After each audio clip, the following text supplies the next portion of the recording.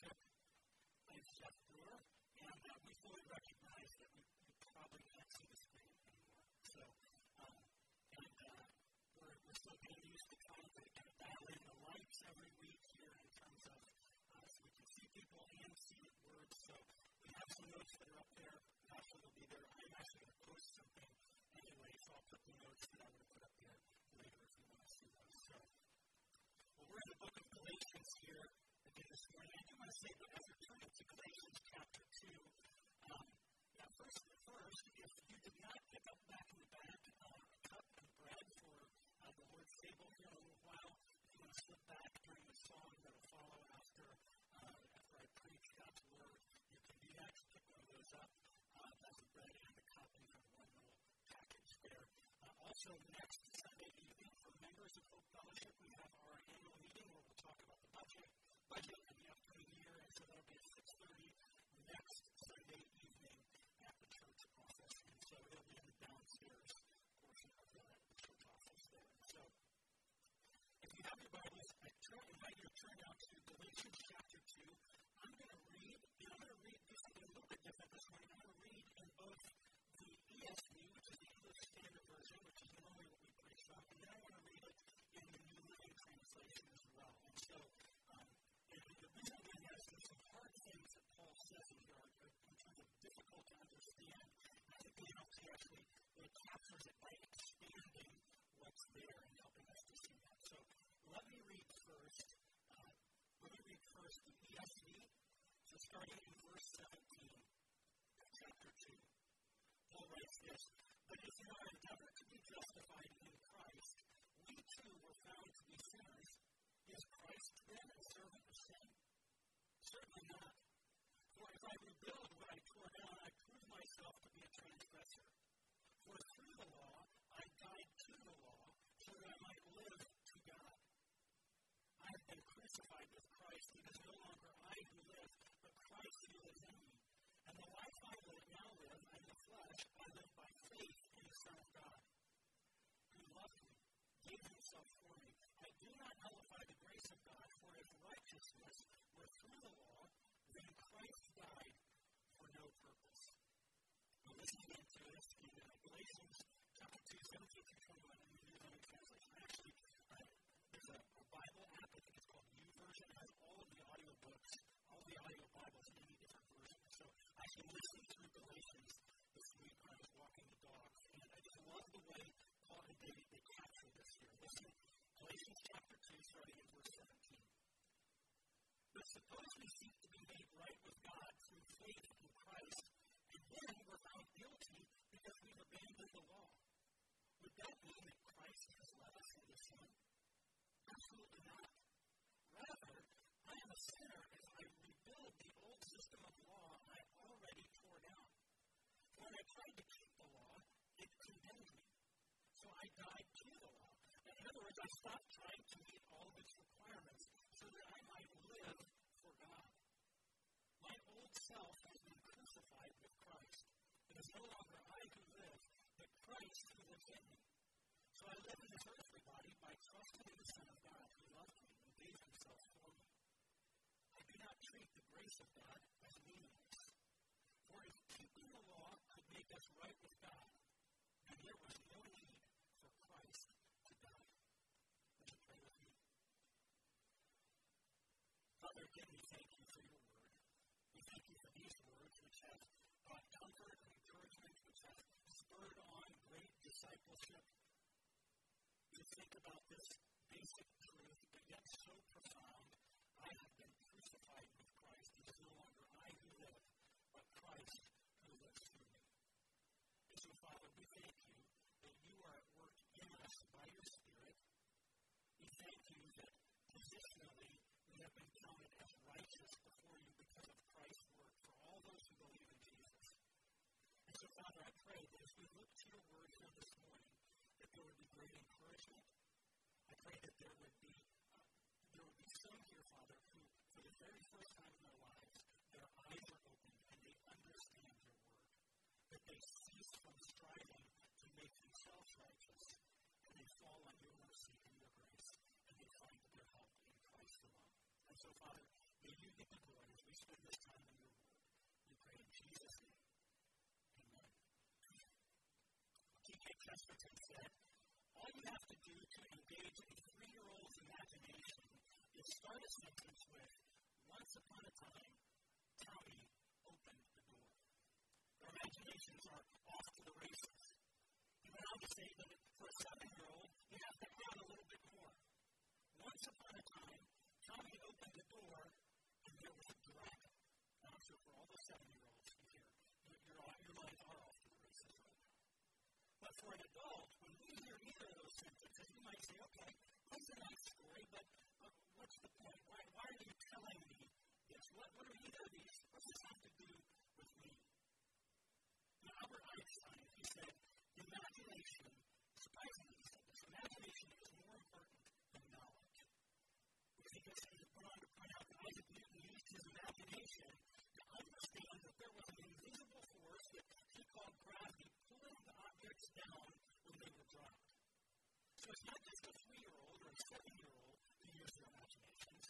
In fact, we're all called to use our imaginations in order to make abstract concepts understandable. Just like an engineer, some of you are engineers here, and you're actually using your imagination more than you would think because you're looking at a problem from all different angles and you're trying to understand in your mind and think through and imagine what a solution might be. You're trying to figure out a problem or idea. Which, as we look at Galatians chapter 2, verse 20 this morning, I think we're going to need to get out our imaginations and we're going to need to get them in shape. I almost started this way by saying your imagination is floppy. And so, because all of us, we kind of maybe put those things aside. And so I hope that we can, unlike last week when we looked at justification, we really can maybe put on our thinking hats and we look at a legal concept, justification, to be declared righteous with God. And we're going to need to continue to be thinking this morning, but I also want us to be using our imaginations to understand this abstract concept, this union with Christ, that we can say, that Paul can say, I have been crucified with Christ. What does that mean? How do we understand that? So here's the main point I want us to look at this morning. You might, can anybody see that on the screen? Yeah? Okay, good. I just can't do this. Complete light shining there. The main point, because we live in Christ, his death is now our death, and his life is now our life, which should change how we live every day. So let me repeat that again. Here's the main point, I think, Galatians chapter 2, these verses helping us to see. Because we believe in Christ, his death is now our death, and his life is now our life, which, what should it do? It should change how we live every single day.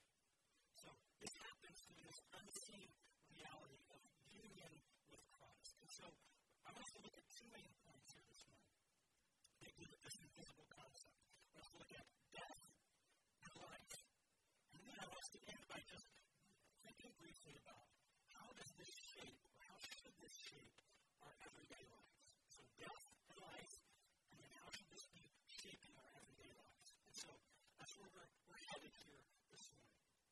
So let's look first here at death. Now, there really are 2 aspects of death that we see here in these few verses. The first of these is, through the law, I died to the law. That's where Paul starts. Through the law, I died to the law. When I was in college, I worked at a camp. And when I worked at the camp, I helped students learn to rock climb on both the rock wall and out on cliffs and things. And so I would run the belay, and I would be holding the rope as students were up and as they were climbing and such. And if you've ever rock climbed, one of the things you'll know is, first of all, if you've rock climbed, most people do it wrong. They use their arms more than they use their legs. And so they're kind of pulling themselves up. They're doing a constant pull-up, which there's about probably 5 of us here that can do more than one pull-up in this whole room. Maybe not even that much, right? It's not like your worst nightmare in gym class, by the way. You're going to do pull-ups today. I'm sick. But anyway, so most people do rock climbing wrong, and they're pulling themselves up. And so what happens usually is these students would get to a point on the wall, and they'd be holding on, and their arms would start to shake, and they'd realize they needed to grab something, and they could maybe grab the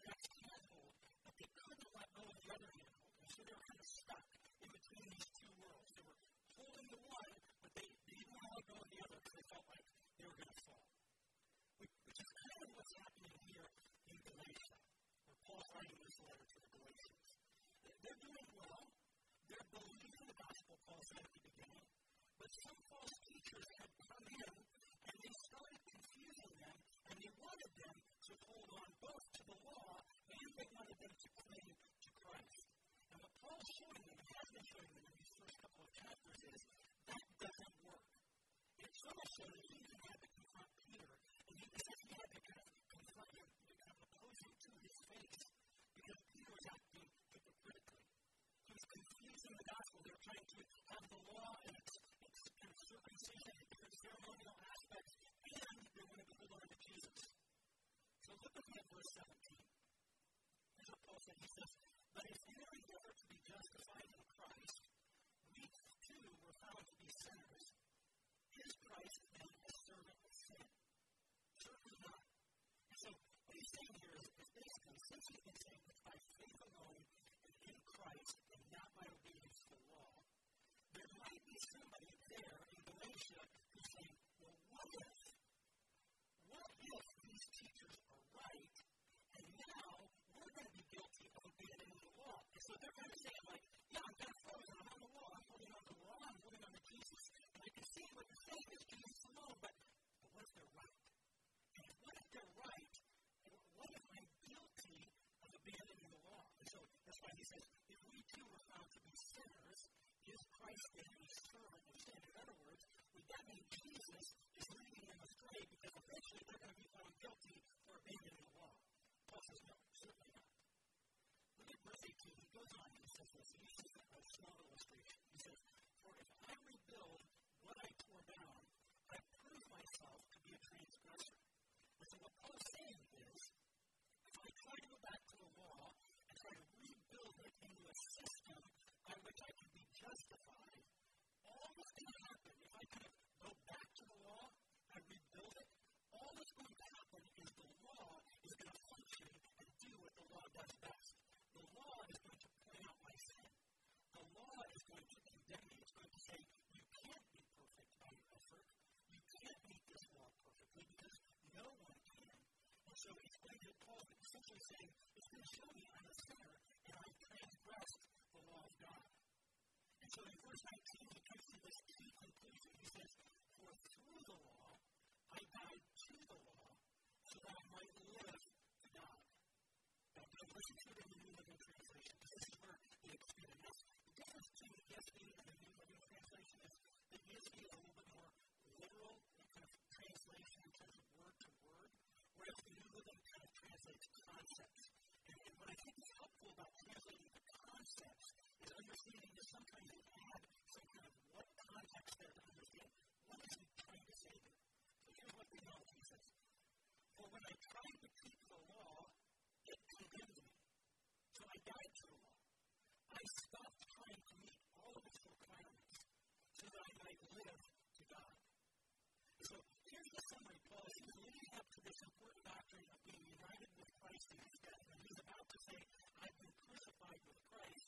He's saying, and he's wanting people to conclude, if you try to keep the law, it's going to condemn you because you can't keep it perfectly. The law isn't bad, but it's impossible for it to bring salvation. So the law served its purpose. If you're kind of putting it in the rock climbing illustration, it got you up to the point where you can come to Christ and recognize your need for Jesus. But if you try to live to that law, if you're alive to the law is going to condemn you and you're going to be actually dead to God. But if you're dead to the law, if you consider yourself dead to the law, like Paul says, and you don't try to keep it for salvation, you can have life by faith in Christ. The law no longer has jurisdiction over you. So think about it. If a prisoner escapes from prison, and the police and the authorities are going out and they're searching for them, and they can't find them, and years go by where this is kind of America's most wanted, and this criminal is out there. And they're searching, they're looking, and eventually the police find out that that prisoner actually died and was buried. They're going to drop the case because there's nothing more they can do because that prisoner has died to the law. In other words, the law no longer has binding authority over them. And that's the argument that Paul actually makes in Romans 7 as well about the law. And he uses marriage as an illustration. If somebody dies, they're released from this law of marriage.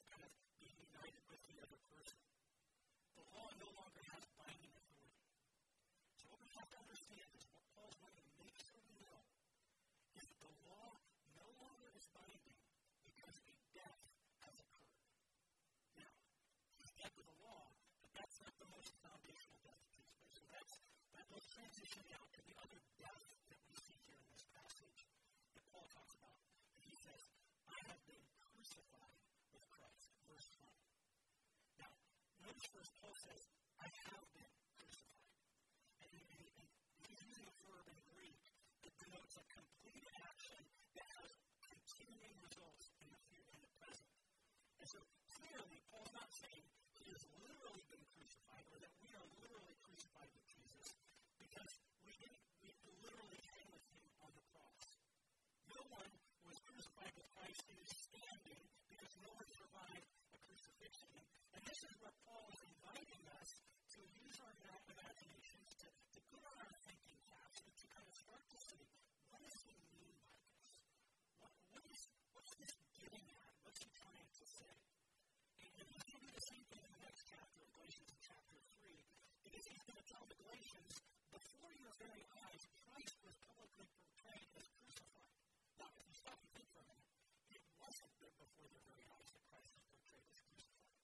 Because they weren't there. They were in Galatia. They weren't down in Jerusalem with Jesus. So they didn't literally see Jesus die on the cross. And so the only way that they could see Jesus crucified was when he was proclaimed in the Word, and they believed and they understood. And so what we have to do is we have to remember that this crucifixion here, the past action of the crucifixion, was completed by Jesus. Jesus was crucified, died, and was buried.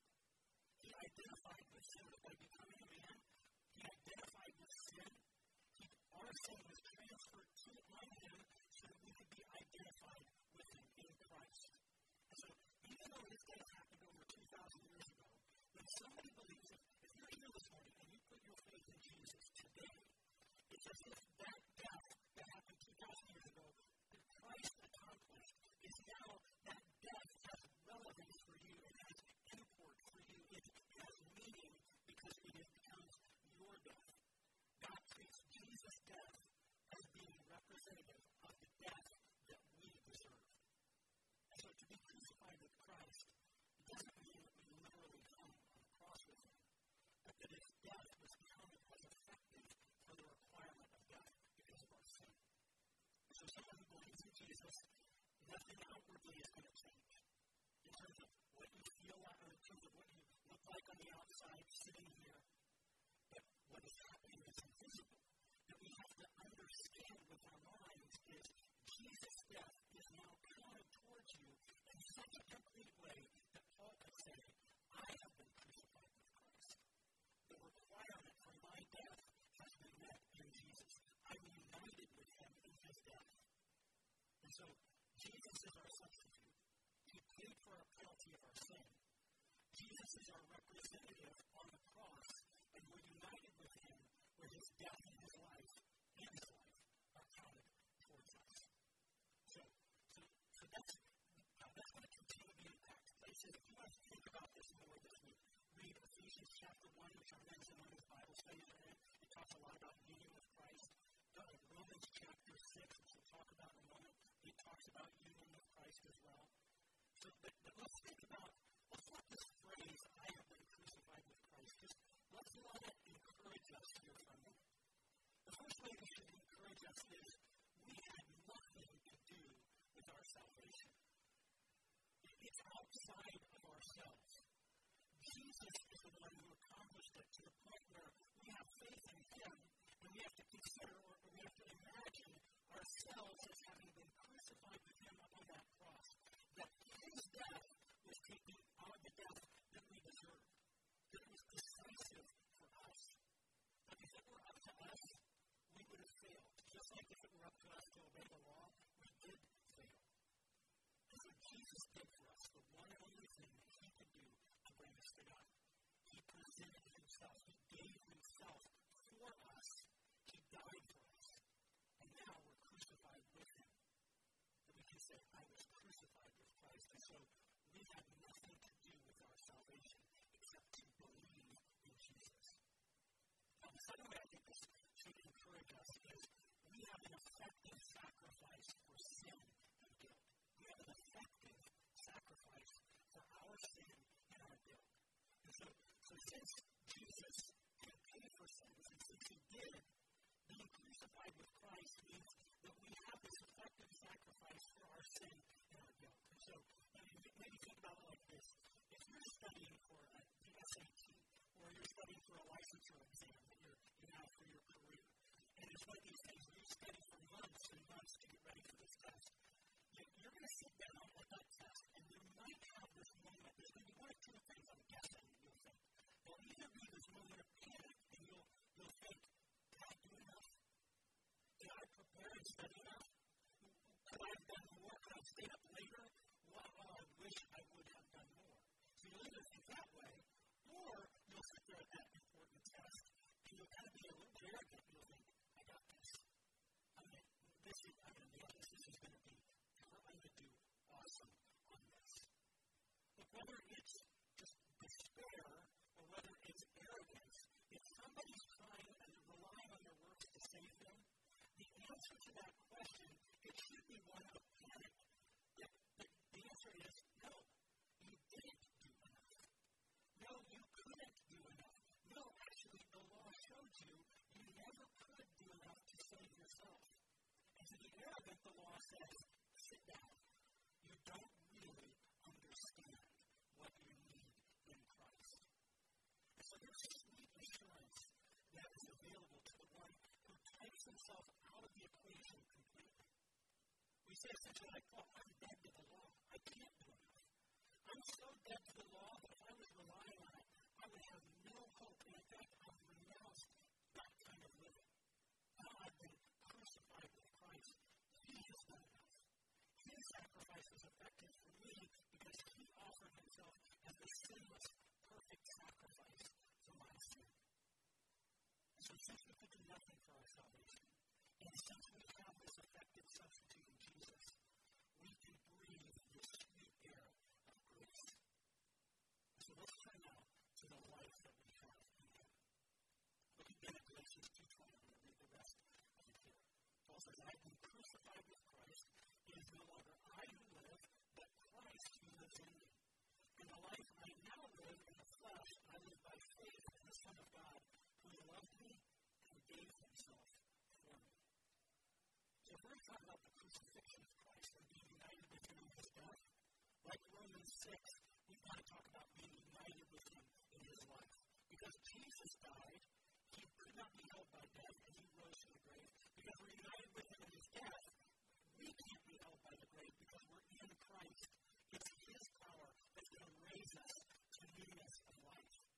And so God helps us to, in a sense, use our imagination to understand that the cross and the resurrection are these two things that we understand. He gives us two elements. He gives us two ordinances, both baptism and the Lord's Supper. And it's as if we could say it this way, God uses those physical elements in order to help us to imagine and remember what it is that happened in this invisible way that we couldn't see, but then yet is applied to us. We'll be taking the Lord's Supper in just a little while, and we'll think about how the bread and the cup is applied to us, and how we can rejoice in his broken body and his shed blood. In Romans 6, Paul says that baptism is a picture of his death. And in fact, we say this a lot when we do baptisms, that baptismal actually, in the Middle Ages, used to be shaped like a coffin, which is a little bit creepy, but it's theologically rich if you think about, because what Paul's showing here in baptism is when you go down into the water, you're dying with Christ. You rise in newness of life. You come up out of the grave, and you're alive. And so baptism is an external picture of what has already happened internally. And so life now reigns. We could say for our whole lives before we believed in Jesus, we were asleep. And now our eyes are awakened. Our hearts are full, and we begin to see exactly how God called us to live. So Christ's life is in our life. It's not as if we're possessed by Jesus, like we become some sort of zombie and we don't have any personality. Clearly, Paul had a personality, but he says, as he continued to write the letters in the New Testament, that it's like we're finally alive, and we're made to be living for him and how we live our life. And so, the question is then, how do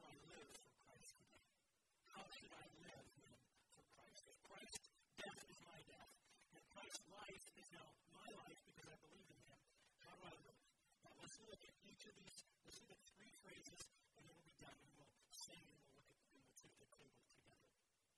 First phrase is, it's no longer I who live. It's no longer I who live. Look, you might be sitting here, and you might be thinking in your mind, kind of struggling with your past identity. You shudder to think how you used to live. And so, here's what you need to remember. All of your sins have been nailed to the cross. So that old man or that old woman, that former self that used to do all those things and complete ignorance, you think, how could I have been so blind?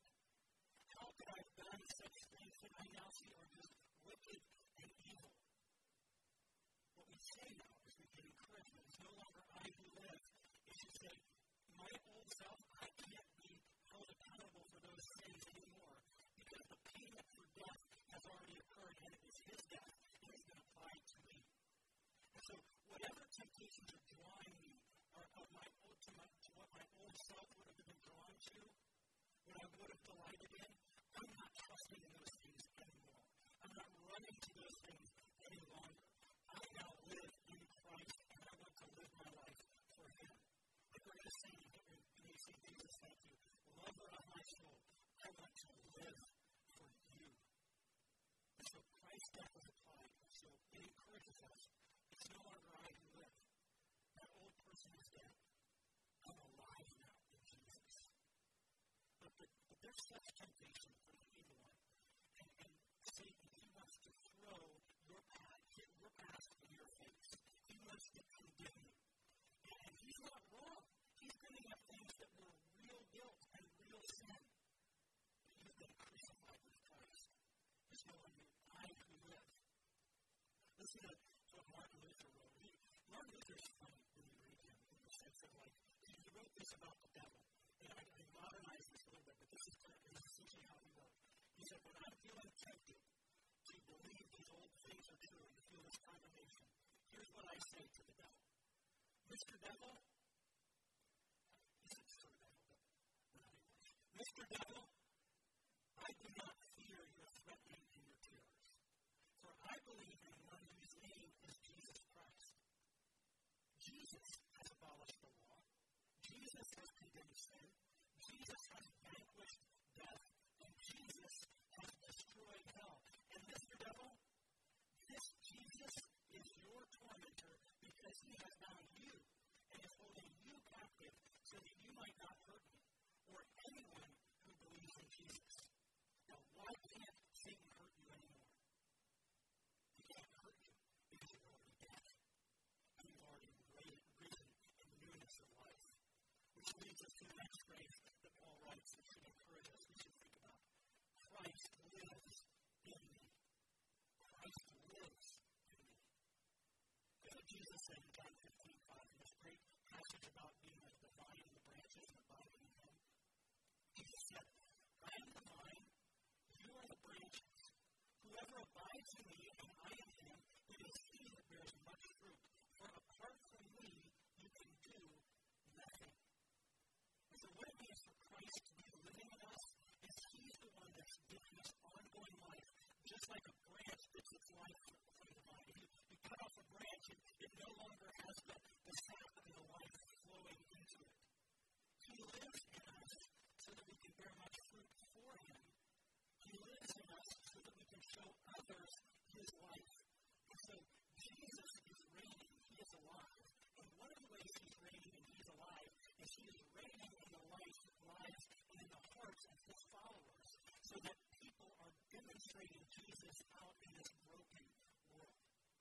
And so in that way, the world needs Christians to find their life in Christ. The world needs Christians to be living this abundant life because it's demonstrating Christ to others who are recognizing there's something missing in this world, and I can't quite put my finger on it. And when they see a Christian and God opens their eyes, they say, there it is. There's something there I don't have. So, let's say, are you discouraged here today? Maybe you received the news this week that was hard to hear. Maybe it's because of a painful relationship you're going through. But here's this truth.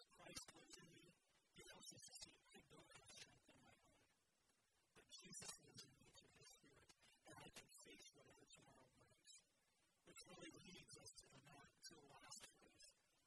I live by faith in the Son of God. I live by faith in the Son of God.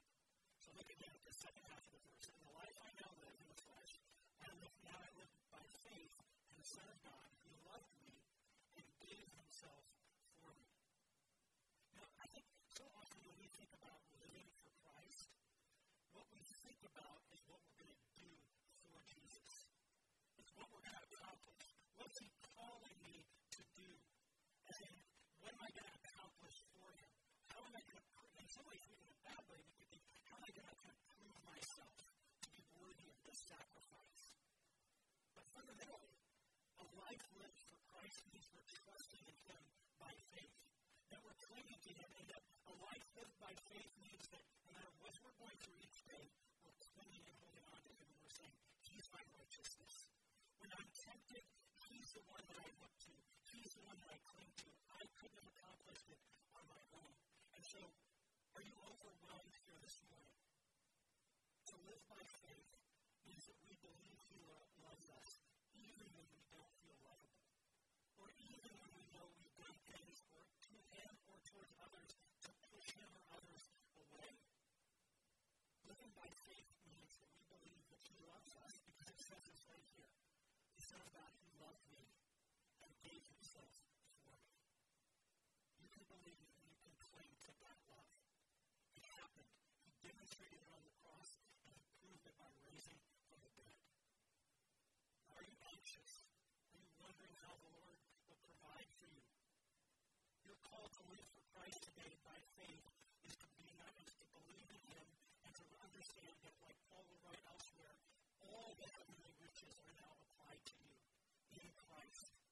That even if you go through this world and you have very little, that all the heavenly riches are yours and you're waiting as you think, I'm living today trusting that I am in Christ and I'm an heir of Christ and I'm going to enjoy these things for all eternity. And so we need not just use our minds for understanding. We must do that when we come to God's Word. But we also have to use our imaginations to put ourselves in the right place so that we can grasp Christ and we can grasp this concept of being united with him in his death and being united with him in his resurrection. And God gives us the baptism in order to have this picture that we can see physically. He also gives us the table, which we'll have to turn to in just a moment. And so as we prepare our hearts, as I pray, if the worship team will come back up, what we're doing is we're going to be reminding ourselves, there is one who died, and his death is counted as my death. I have now been crucified with him. His life is now counted as my life, and I live with him. Let's pray. Father, thank you for your word, which teaches us truth about yourself, which helps us to think about these concepts that are so difficult to get our minds around, and yet these concepts that comfort our hearts. They give us real assurance